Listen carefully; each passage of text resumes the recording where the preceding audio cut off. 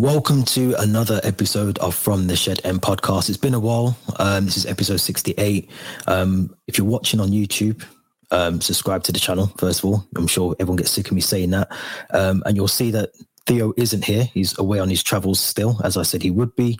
But we are joined by a very, very special guest. Do you want to just introduce yourself and let the listeners know as well your own channel? I know you've got your own podcast channel and YouTube channel as well that's doing really well. No, thanks for having me, mate. Appreciate it. Obviously, I'm Charlie. I'm a massive Chelsea fan. Got a podcast with one of my mates, George. And I've also got a YouTube channel as well called The Blues Brothers, where we kind of just do a bit of everything, really. Match previews, match reviews, and transfer news, whatever. Basically, all Chelsea news is covered on there. So, yeah, if you want to go and check that out and subscribe to my channel as well, then, yeah, please do so. Yeah, cheers, Charlie. Thanks for joining us as well. But it's been a while, as I said, we haven't done a podcast episode for a while. And strangely, as I was sort of getting set up, I thought it was only last week that Thomas Tuchel was actually still in charge at Chelsea. Mad. So quick, isn't it? Yeah, it's been a weird week. So I want to take it all the way back because I think it's only right we do that for the podcast. For anyone who's a watcher of the YouTube, you'll know I've definitely voiced my opinions about Thomas Tuchel, and we've mentioned around the sacking already. But for the audio podcast listeners, just what was your thoughts about Thomas Tuchel as Chelsea manager, first of all? I mean, he had 100 games at Chelsea, a good milestone to have. Unfortunately, didn't get to see out another 50 as he put it in one of his press conferences. But what was your thoughts about Thomas Tuchel and his time at Chelsea? Because I've got my own opinions, and I'm sure Theo is, but what's yours? I think it's done a phenomenal job. All things considered, coming in a difficult period in January when he replaced obviously Frank Lampard, and within 5 months delivers the Champions League with the same set of players that didn't look like doing anything. If we're being perfectly honest, I think we were 9th or 10th on the table when he took over. And to come in and to transform it, obviously comes in, switches to a three at the back, or back five. We've had success with that under Antonio Conte, obviously different players though, but he's come in, and I don't think it should be understated how huge that impact is to take a team that is struggling, playing awful football, 9th in the table in January, to in May winning the Champions League, and not only winning the Champions League, but the teams that we beat along the way, and the fact that I think we conceded 4 goals in the whole tournament. I think that's the best defensive record in the Champions League history, when under Lampard we were shipping goals left, right, and centre with the same players. I think he used his experience, bringing the likes of Rudiger back in from the cold. I hadn't really seen him very much. Bringing Jorginho back as well. Sort of key players that under Lampard for whatever reasons weren't featuring. To then bring those back in, I think that's kind of where Tuchel, using his experience, his know-how within the game, to kind of get senior pros on side. And the way that he developed the likes of Rudiger, how Thiago Silva kicked on even more under him as well. Reece James developing, Ben Chilwell developing, etc., and whatnot. Like, it's that job was phenomenal. I think he has done really well. Reaching 6 of the 7 available finals. I mean, we're talking 2 penalties kicks away from having another 2 trophies in the cabinet, and you're looking at things very differently, and perhaps that buys him a little bit more time. But I think his time has been plagued by things that no football manager should have to be talking about, war in Ukraine, sanctions for the club, which is nothing to do with him. But I think the guys above him, I think they're a little bit spineless, to be perfectly honest. Not apart from Petr Cech, no one coming out and saying anything. Obviously we had communications from Roman through statements through his people and whatnot. Fine, we know that Roman doesn't speak very much publicly anyway. We kind of expect that. But for Chairman Bruce Buck to just be silent on this, nothing on the Super League from Buck, and then nothing on the sanctions from Bruce Buck as well. They almost fed him to the wolves, really. And he's trying to focus on the football, and you get every press conference is not about football. It's about Ukraine, which is nothing to do with him. So I think he had a tough hand there. I thought he handled himself perfectly. He speaks very well. He's an intelligent guy. He's an honest guy. But ultimately, that can be a little bit distracting. But at the end of the day, the results on the pitch, they've not been good. They haven't been good for a while. It's not just the start of this season. The back end of last season was really poor as well. Pre-season as well. Pre-season terrible. You could almost argue that really since Christmas, as in last Christmas, where we obviously went on a poor Christmas period, we haven't really played very well at all since Christmas. Look, there's a handful of games where we played well, but generally speaking, consistently haven't played well since Christmas. And that's, look, there's obviously context to that with everything that's going on outside the club. But when you're looking at just results, and football at the end of the day is a results-based business, people don't like to apply context to things. But yeah, the results haven't been great. I mean, I think he's done a great job. I do, you know, obviously winning us a Club World Cup, winning a Super Cup, you know, completing the set for the club. But when you look at, you know, was he building a team for the future? I love him, but I'm not sure. He's one of those managers that, you know, you come in to win now. Chelsea's never gone with a quote unquote project manager. Look at the names of the managers we've employed: Mourinho, Conte. Instant success. Like, you're looking at instant success. Come in, have an instant impact, win a load of trophies, 2-3 seasons tops, and then you move on. You know, we've never had a project manager. And if you look back at where Tuchel's been at his previous clubs, he's never been someone that stays at a club for more than 2 to 3 years either. So you're asking Tuchel to go through something that he's not really done as a manager. And I can quite easily see how the visions didn't align and how there were fallings out, particularly when you've got to deal with people that are very successful business people, but no disrespect to them, they don't know anything about football. These guys are completely new to the sport. And when there's no structure above him, there's no surprise that the best work he did was when he first came in with that structure of Mourinho and Cech above him. And he didn't really have much to say, not much communication with Roman, you know, and Mourinho and Cech kind of just do what they do. And Tuchel has a bit of an input, but he can very much focus on the coaching. Football. Whereas this summer, you know, new owners come in, he's cleared out the hierarchy above him. Fine. You know, I get it. New guys are going to come in and they're going to want their own people in. That's cool. I haven't got a problem with that. But my problem is that if you're going to do that, make sure you've got some people lined up to come in. That's what surprised me. That surprised me a lot. But in slight defence of them, though, I think Bowley wanted to keep Cech. But I think he wanted to leave. Yeah, I think you know that when a new guy comes in, you're kind of surplus to requirements. You know that you're going to be eventually replaced. So he took his opportunity to go. But yeah, I'm surprised that perhaps there wasn't people lined up before clearing out that hierarchy. Because by clearing that hierarchy out, Bowley was effectively acting as sporting director.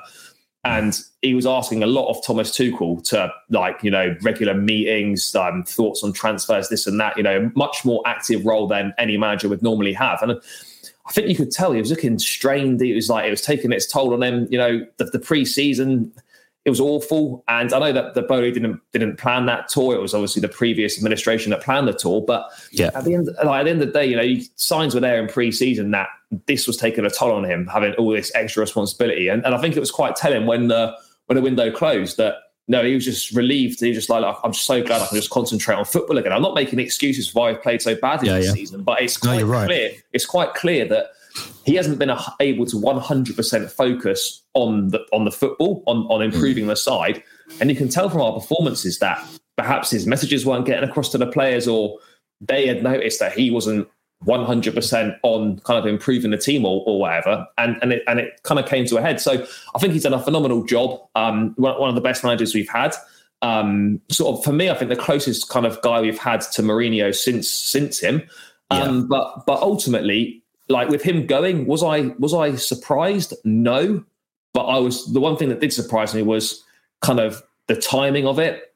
For me, it was either get rid of this guy before the window even opened, like, just get rid of him before pre-season and whatnot. Yeah.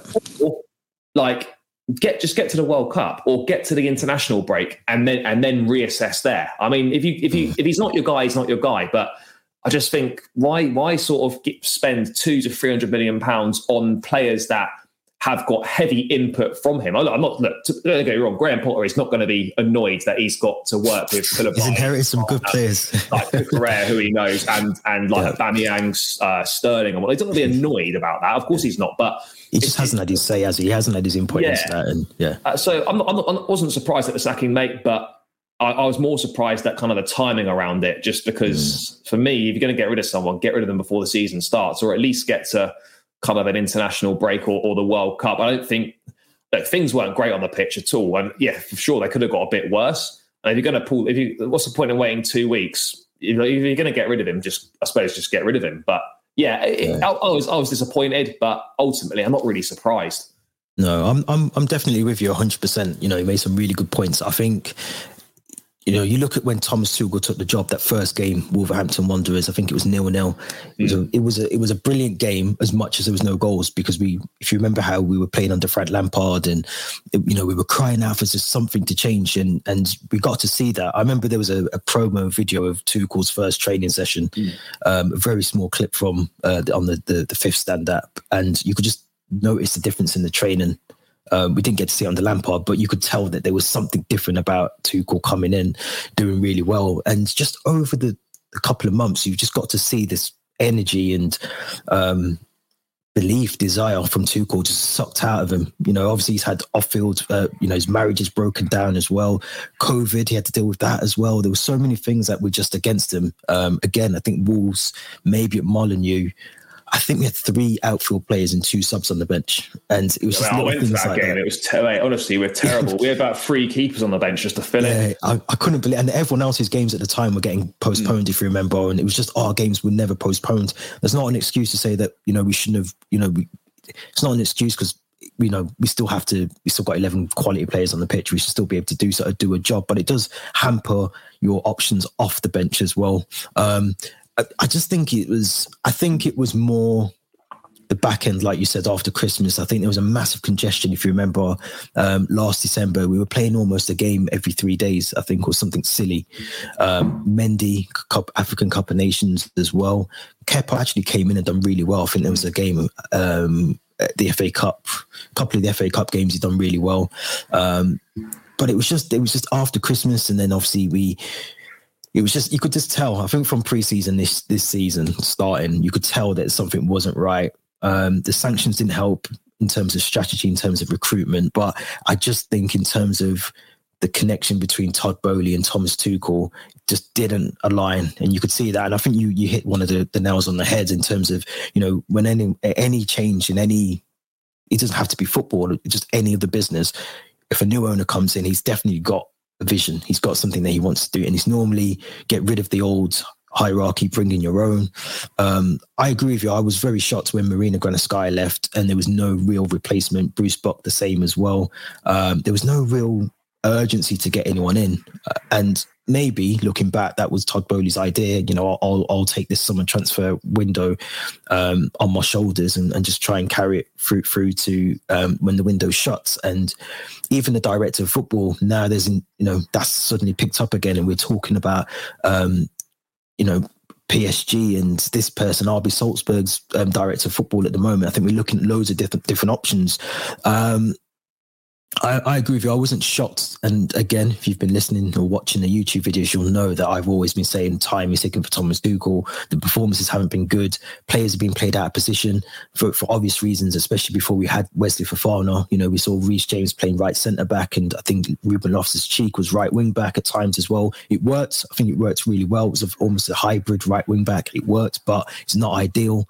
But I think for me, it was, and it's easy to say this now, but after the Zagreb game in Croatia, you could just tell the players are down tools. There was a disconnect between Tuchel and the players. He just sat on the, like, you sort of associate Tuchel with being out in his technical area, like shouting instructions and that. He's like barely sits down in the games.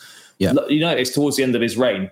Like literally, he spent the whole game just sat in the dugout. Yeah. Nothing from him at all. Just chatting to his assistant every so often, just nothing. And you can tell then, like, having seen what he has been like compared to what he was like at the end, you knew that the end was near, and there's a lot more going on behind the scenes than we were ever led on to believe. Yeah, I do think it's a shame, because I think he definitely, like you said, he's probably been arguably our best manager since Jose Mourinho. Very successful in 100 games to win the trophies that he did, the elusive Club World Cup as well, that we've all been wanting to see as Chelsea fans. You know, we were unfortunate under Rafa Benitez, I think, the first attempt at trying to win that. I mean, he's still got, he's got years ahead of him. You know, I think one of the things that, and I think you read it as well on one of the tweets, was when he released his statement, and, he almost said, he's so, you could tell that the passion was still there for him. I think it's just, as you said, a massive disconnect between owner and manager. But it was just hard to read, because you don't really get managers that close and passionate and, take the club in as much. They normally just take their compensation package and they move on to another job and, wash their hands of the club. But I don't think that is the case with Thomas Tuchel. I think he does generally have a lot of love for the club, which is a shame for him. It's a shame how it ended, but to have that on your CV for 100 games and those trophies and, the way we started the season, the fact, we had to all, like you mentioned, all those things that were happening in between the season as well. I think it's if anything, it just shows how well, how good of a manager he is that he can cope under those pressures. Not many managers could do that. So it is a shame. I agree. Very quickly, I've got to ask you this. I mean, I have the assumption that Todd Boehly was always looking at Graham Potter before, for months. I think I look at some of the signings. I think were they Thomas Tuchel signings? Maybe Aubameyang, of course, was a Thomas Tuchel signing.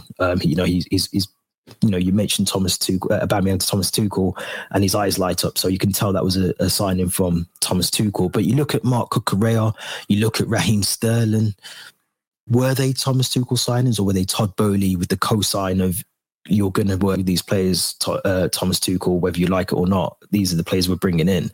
I feel that Graham Potter, I think we sacked Thomas Tuchel very early Wednesday morning, I think it was. Yeah. And within the afternoon, Brighton had already come out. Yeah, within 24 hours, mate. He was in place as a new manager. It was done.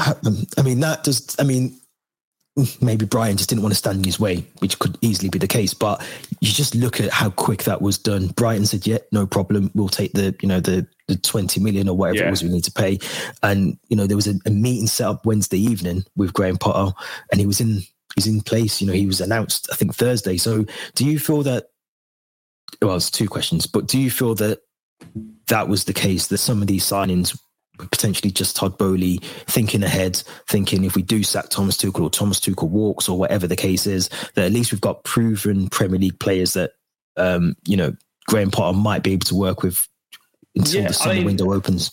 I think as far back as pre-season, there was they were kind of thinking about it replacing Tuchel. As far back as pre-season, you could they didn't take kindly to the comments, particularly after the Arsenal game about the same. It's like the same players. So what are you expecting to change? I don't think they took too kindly to those comments. Sometimes being so honest can also work against you. And I think perhaps in that instance it did, even though I respect that he comes out and says how it is. I think the owners looked at that and they weren't best pleased with that. But as far back as pre-season, they were thinking about possibly replacing him.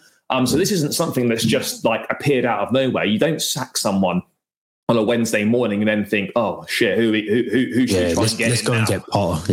You're already in talks with these guys beforehand. They would have known that they were going to sack Tuchel. They would have known that last week or at least a week before. They haven't just made this decision. This is a decision that's been weeks, maybe months in the making, thinking about it, talking about it. Yeah. So look, that's how football works. We know that's how football works. It's cutthroat. One day the guy's in the job, and you think you're going to be there for a while, and your owners are chatting to someone new to replace you to make sure it's all sorted when you get sacked off. So, look, I'm under no illusions that was definitely the case. Graham Potter, for me, the signings, I've been screaming for so long for Chelsea's recruitment strategy to change in terms of signing players from within the Premier League, because under Roman we always went for big names across Europe. It was always big names. It was never guys with Premier League experience. It was never sort of kind of taking a punt on players that might work out. For example, Chelsea would never do a Diego Jota signing like Liverpool did. Under Roman, that just wasn't a thing. Now I look at it under Boehly and I think, do you know what? Whatever people think of him, I think he's had a really good impression in the window. He's backed. He's invested in the squad. Look, you can argue he had to do it. Of course, we had to replace players, aging players. There's a quite a big misbalance in certain areas of the squad. Some areas are really stocked, others are massively understocked. But I think he's done well. But you look at the signings and you think these are signings that any manager can work with. Yeah, exactly. Personally, I think if you're a good manager, you're going to love the opportunity to work with one of the best upcoming defenders in Fofana, one of the best defenders in Europe in Koulibaly, Raheem Sterling in his prime at 27 years of age. Aubameyang, okay, maybe not as much, but you still think, he's got goals in him. He's got pedigree. You're like, this is not just kind of like a sort of a has-been. He's still got a bit about him. So you look at it, obviously he knows Cucurella very well. He brought him over to England in the first place. He knows him well. That's obviously going to be a big plus. So, I mean, it's hard to tell whether the signings were made in mind with Graham Potter taking over. Do we want to make signings that, Premier League experience that sort of most managers can work with? It's hard to tell, but for sure, like definitely they were speaking to Potter beforehand, because to be honest, there's no way that Todd Boehly even knew who Graham Potter was, a few months ago or whatever it was. But I mean, look, for sure, I think that has happened, and that does happen. We know it happens, and it's giving Potter an opportunity to work with a squad of players that still needs a lot of investment, in my opinion. There'll be money to spend in January. He'll want to do his own thing. He's brought his own recruitment guy in from Brighton that's helped unearth the likes of like Basuma in the past. The Caicedo that's there now, Brighton buy very well as well. So it's interesting that, I mean, the backing that Potter's already been given in terms of 5-year contracts. When do you ever see a Chelsea manager get given a 5? I know contracts don't mean anything, but Tuchel initial 18-month contract, but like to give him 5 years contract, to pay 20 million to get him in the first place, plus an extra 2 million for his staff, to bring his recruitment guy in, to let him have a say in the next director of football. This is backing for a Chelsea manager that we've never seen before. Yeah. It shows as well that, and I'm already talking about sacking Graham Potter, which I don't think will happen. But if we were to sack him after 2 seasons, he's still got 3 years left on that deal, so it's more money to pay out. So I think Todd Boehly, and I know when Thomas Tuchel was sacked, it kind of divided the fan base. Some people saying it's more reactionary again, and we just do the same as what Roman would do. And I don't think that's the case. I think Todd Boehly didn't have to get rid of Thomas Tuchel. He decided to get rid of Thomas Tuchel because he didn't align with the vision. And I think he's brought in Graham Potter, who will. They've obviously had this conversation. This is not a 1 year, 2 year project. This is a long-term project. We see you as the man to do that. We're backing you 100%. We want you to be here for 5 years plus, and I think that's the right thing to do. I think that's, it makes sense. I mean, obviously we've got to have reservation around Graham Potter, and we'll talk about the Salzburg game shortly, but I think he is potentially the only candidate, maybe bar Pochettino, that I would have wanted at the club, and Pochettino ex-Spurs. I mean, he didn't do that well at PSG, so I was very, very reserved about that as well. And I think having Graham Potter in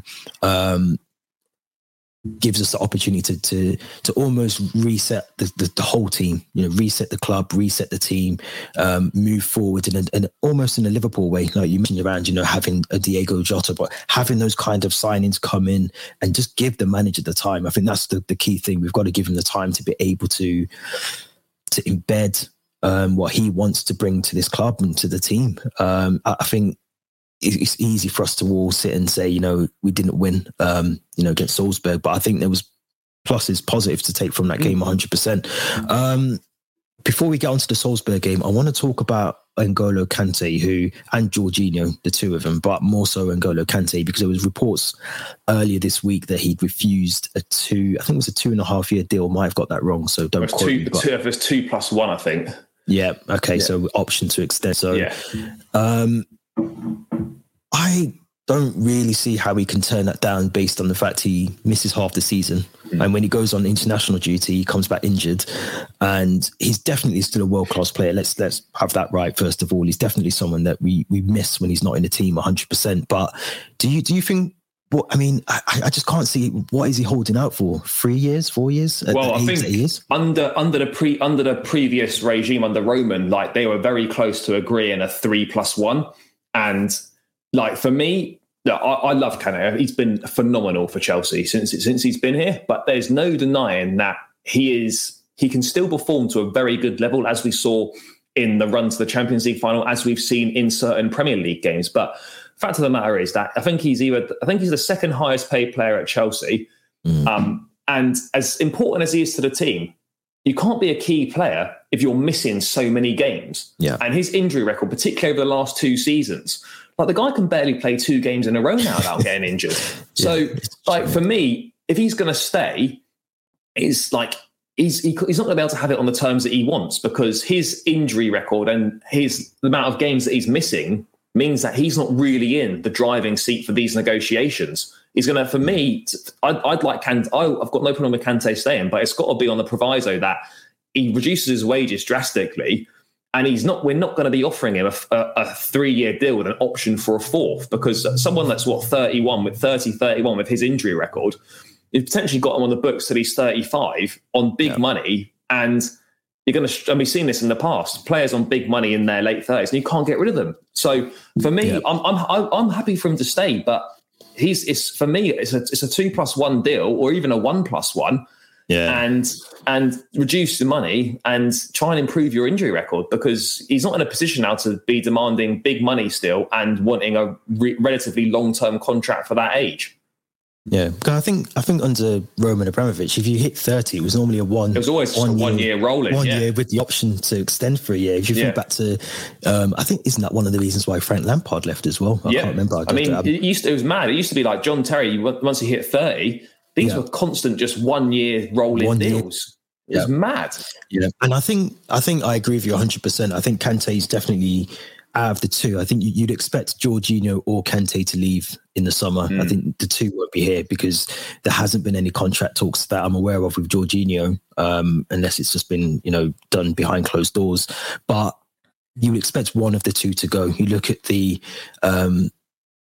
players that we've been linked with over the last transfer window. You'd expect a midfielder to come in the next summer window, at least maybe in January, if at a push, if we can. But I agree with you. I think it's such a weird thing from Kante. He doesn't seem like the type of player that would, cause a fuss or do an Antonio Rudiger and a Christensen and try and, haggle his way through a contract. He was everyone's got to look after themselves and be selfish, of course. But you just think, based on his injury records, does he need to give up his international career? Does he need to stop playing for France to try and keep himself fit and maybe get that additional year out of him and just keep himself fit a bit more? The role that he plays at the club, in that midfield, you're always going to pick up injuries because of the role that is expected of him to play and the manner that he has to play, the intensity of the game as well.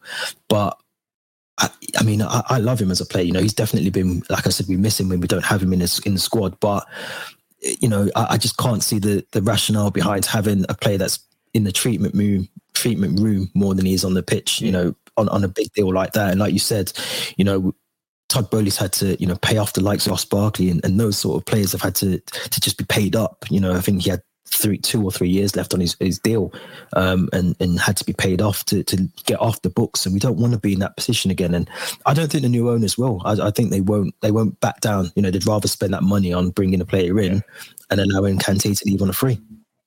Yeah, to be honest, mate, I wouldn't completely rule out both of them leaving. I've seen things. I think it might have been in the Athletic possibly about Kante wanting a new challenge and the fact that he doesn't feel he's got as many close relationships within the squad as he has done in the past.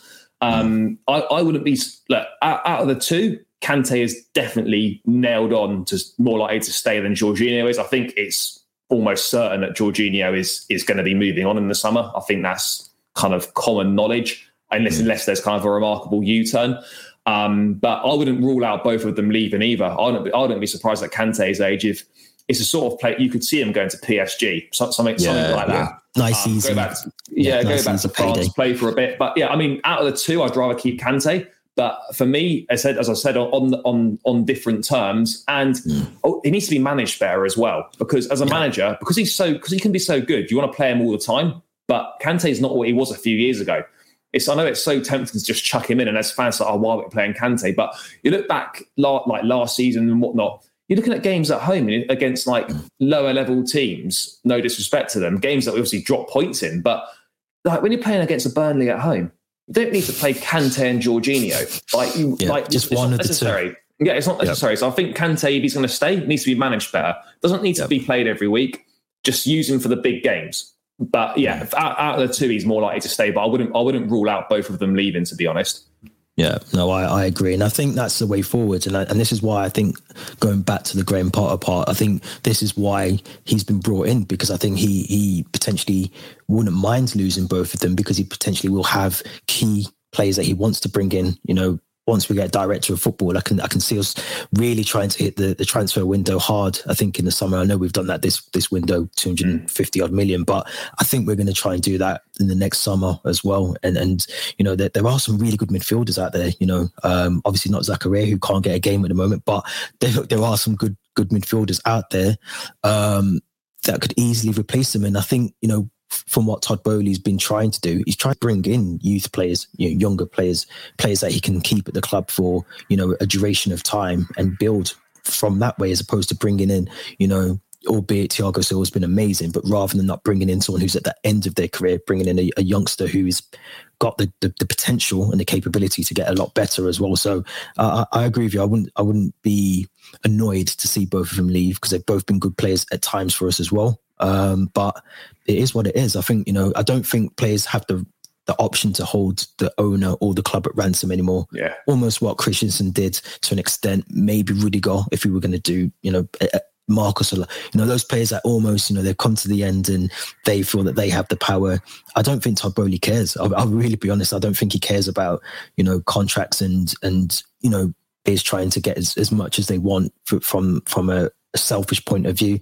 If he doesn't agree with what is on the table, he just won't allow the contract to be signed off. So, and I like that as well. I like that 100%. But let's talk about our Champions League game. Let's talk about our Champions League campaign, actually, because Dinamo Zagreb was poor.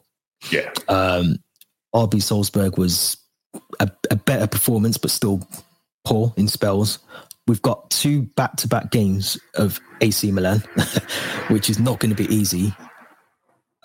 Let's talk about Salzburg. What was your thoughts on the performance? Let's talk about the lineup, because I think it was a very, I mean, Graham Potter was always going to have to change things slightly. But what was your thoughts on the lineup initially? A little bit confused initially, trying to work out what sort of system it was like, initially I thought it was a 4, and I was like, nah, there's no way he's playing Aspie alongside Thiago Silva in a centre-back pairing. But like, if you look at how Graham Potter sets up in Brighton, it's very much like a back 3, but then the quote-unquote wing-backs are like almost playing as like wingers in the final third. And then you see like the 2 kind of central midfield players, when those wing-backs are high up the pitch, will then drop in and defend. You know, like the lineup itself very much reminded me of Tuchel's first game. Yeah, went with experience. So he went with Azpilicueta. He obviously, you know, he went with Cucurella, someone he knows. He obviously goes with experience and Aubameyang rather than Broja. He goes with, you know, Sterling. Mount plays as well. You know, this like he's gone with kind of what he knows, and he's gone with experience, like Thomas Tuchel very much did when he went. You know, when he played at the 5 at the back. You know, he reverted back to Giroud. He brought Jorginho back, and he brought Rudiger in. Yeah. Like, you know, I think managers, when they come in, and I don't agree with this. Necessarily the kind of the trail of thought that, oh, it's your first game, you've got to play your captain. Like, for me, that I just don't think that's necessary. But I can understand why Potter kind of maybe in his first game, kind of his first game in the Champions League, his first game as a manager of Chelsea, of a big football club, like he probably wants to try and keep these kind of senior players on side from the off, which is perhaps why he's played Aspie. But in terms of the lineup, you know, not too many complaints of it. You know, I'm pleased to see Mason Mount deployed deeper. I think he can be far more effective there than he is in a little bit than he is closer to the goal. Kovacic, obviously a no-brainer. Jorginho in that 6, and then obviously Sterling, James, and then Aubameyang with Havertz kind of floating off him. So realistically, mate, wouldn't have done too much differently. Obviously, I wouldn't have played Azpilicueta. I would have played Koulibaly or Fofana. But other than that, like, I can understand why he went with the picks that he did.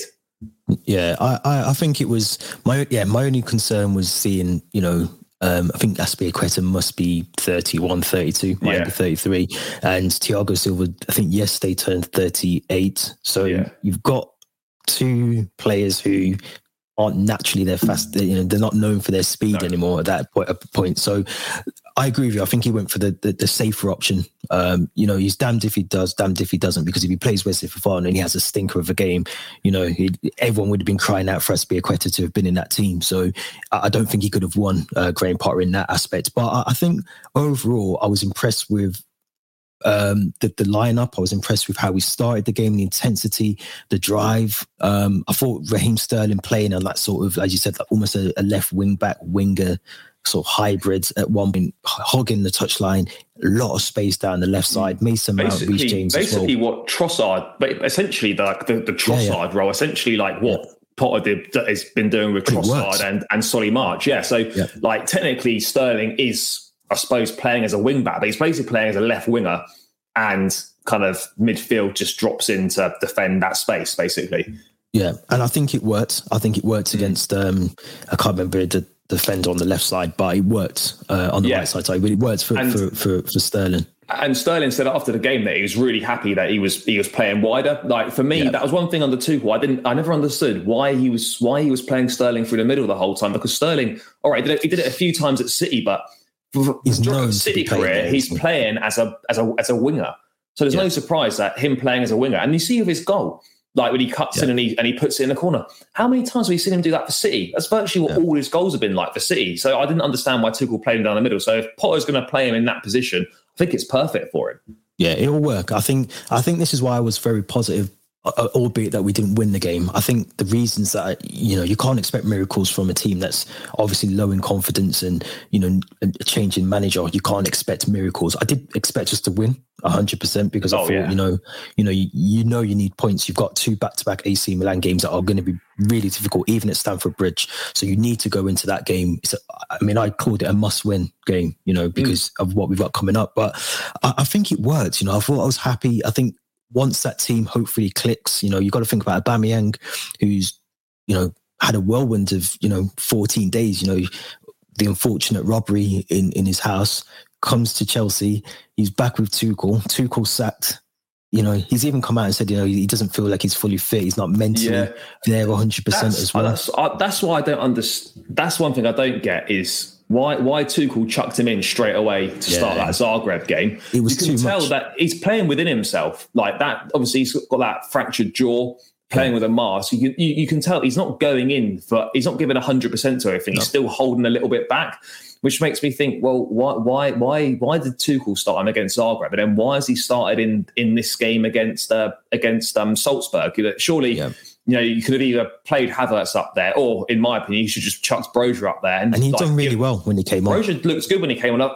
I have to say, I thought Aubameyang was poor, but it's not all his own doing. But he was dreadful. Like you just want him in the area, but he was never in the box. He just didn't really offer anything. And I'm not saying like that's all like his fault. He's obviously not 100% fit, so he probably shouldn't be starting these games. But yeah, I think he offered absolutely nothing.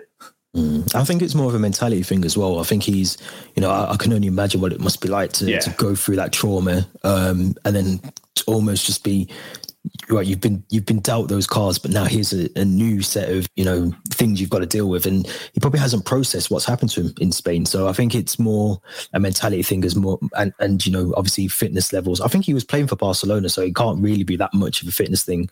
I know he played in the sort of, it was like a charity game, I think, against Man City, and scored for Barcelona just before his move. So I think I'm impressed with the squad. I was impressed with what I got to see. I know there wasn't much change from what Thomas Tuchel was implementing anyway, but just in terms of what Graham Potter's trying to do, you can see that there's thought process behind it, and I think that was the key thing.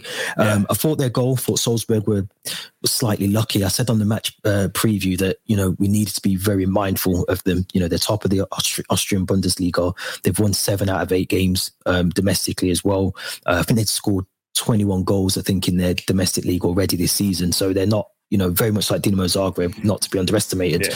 And I thought goal that they scored was avoidable. And you can break it down in 3 stages. It's 3 errors. Like at the end of the day, you can't make 3 errors in a passage of play and expect not to concede a goal. Like one thing I don't understand is why do we never make tactical fouls? Like everyone does it against us, but we never do it. Like we saw it against Southampton. Jorginho could have brought his man down on just inside, just like the halfway line, take the booking, free kick, regroup. Could have done the same again there. Then you see Thiago Silva gets dragged out wide, where he doesn't really like. He doesn't need to go to ground as well. Why is he going to ground? He makes a bit. Look, I thought Silva had a great game, and we can't be too critical of him. But in this instance, like he's made a hash of a tackle where he should do better. And Azpilicueta is just asleep at the back stick. He knows that guy's there, and he's just nowhere near him. So you can't make 3 mistakes in a passage of play and be surprised that they've scored a goal. So whilst there were a lot of positives, and I really liked that how Sterling and James were so high up the pitch, and it was really refreshing to see us actually have quite a lot of options in the attacking third, like a lot of bodies in there.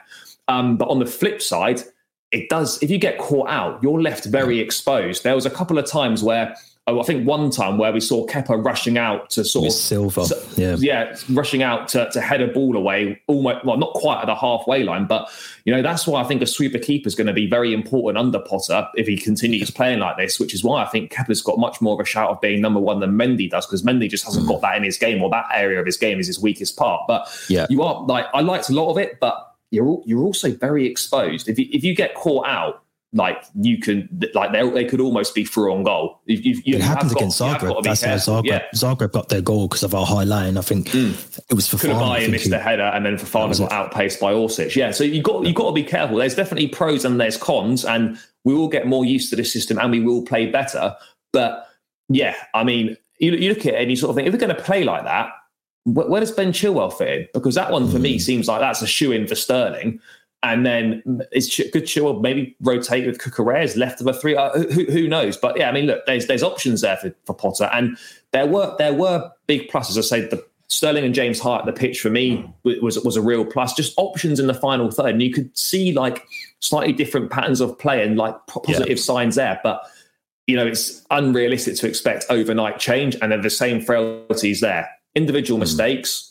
Not taking advantage of a game when you're dominating, and just not killing teams off, and kind of lots of possession, but I don't want to call it pointless. I don't want to call it pointless possession, but it's like possession, but we're doing nothing with it. Like it's all very well. We had lots of the ball, but what did we actually do with it? Other than the goal, I think we had one chance where Mount had that kind of sliced shot, which he probably should have done a bit better with. Broja had one in the second half. One towards the end where he skied it. You're looking at that for a game you've basically dominated. You've had one, other than your goal, you've had one chance. So it's the same issues that are there, but there were promising signs for sure.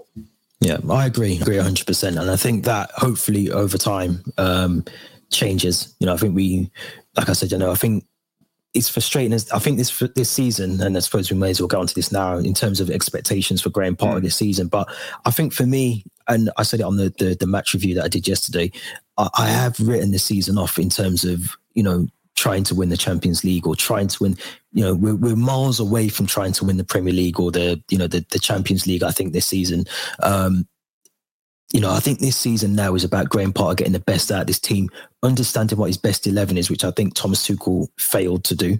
I don't think he had a consistent 11. You look at a Man City, you can almost name Man City's, maybe they're a bad example, but Liverpool, 100%, you could name Liverpool's best 11, and we never really had that. We never had a consistent 11, a consistent attacking front three or a front two. We never had that. So I think this season, for me now, Graham Potter's got to get that nailed down.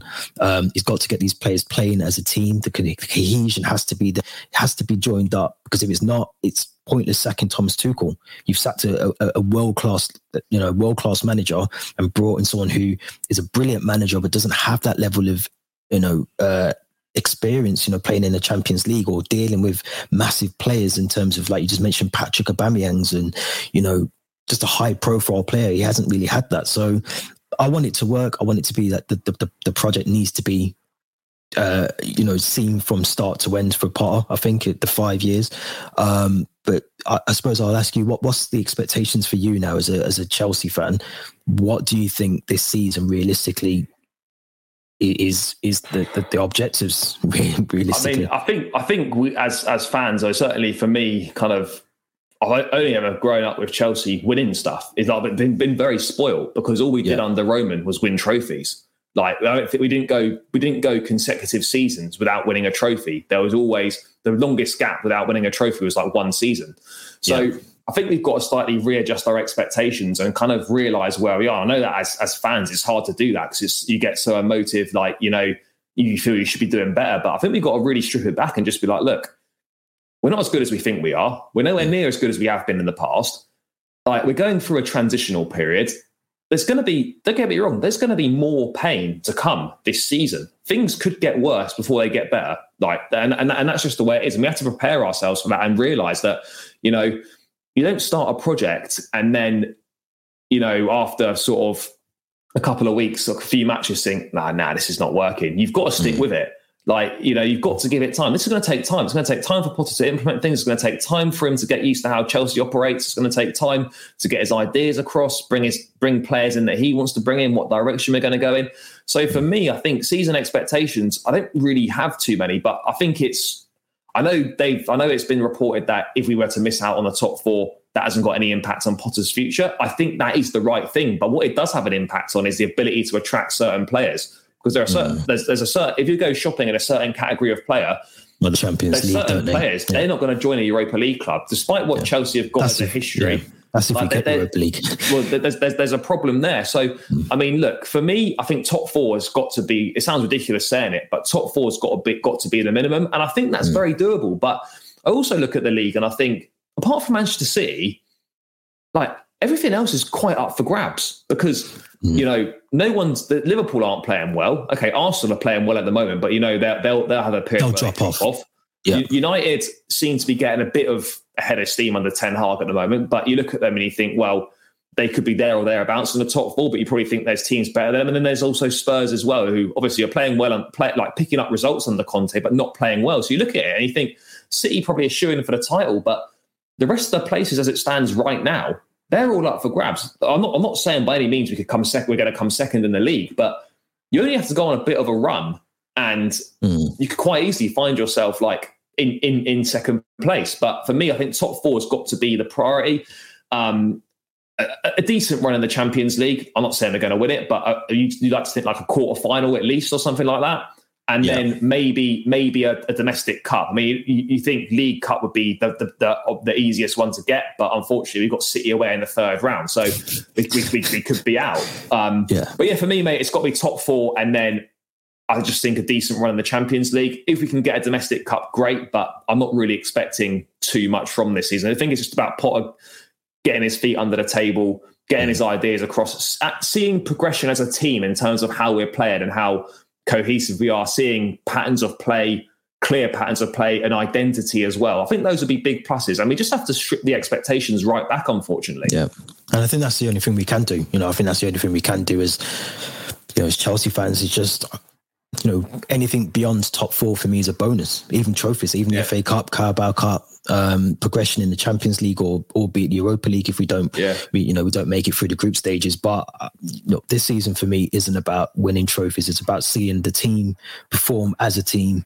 And at the start of the season, I said, let's close the gap on Liverpool and City. But if anything, the last 6 games has told me, and to the Champions League, we're miles away from them. We are. We're as much as we think we're closer than we think we are to them, we're really not. And I agree with you 100%. This is our time now to reset, transitional period or whatever we want to call it, and get the team playing as well as they can. And I think that's what we've got to do, 100%.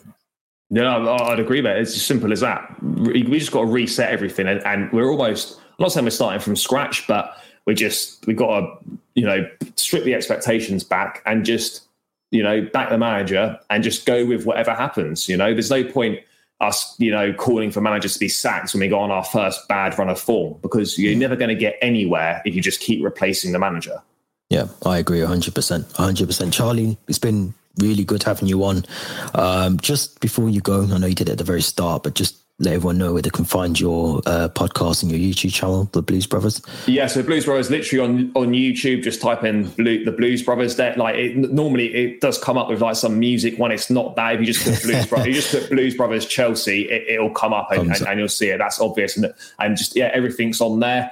So if you want to follow me on Twitter, then if you're watching it on YouTube, my handles will be on the screen, so you can drop me a follow on there if you want to. But yeah, basically just the Blues Brothers on YouTube. Subscribe to the channel if you can, be greatly appreciated. That's where basically all the content is. Yeah, in fact, I'll put some links in the description to everything. Perfect. So save everyone time searching. Yeah. But Charlie, it's been a pleasure.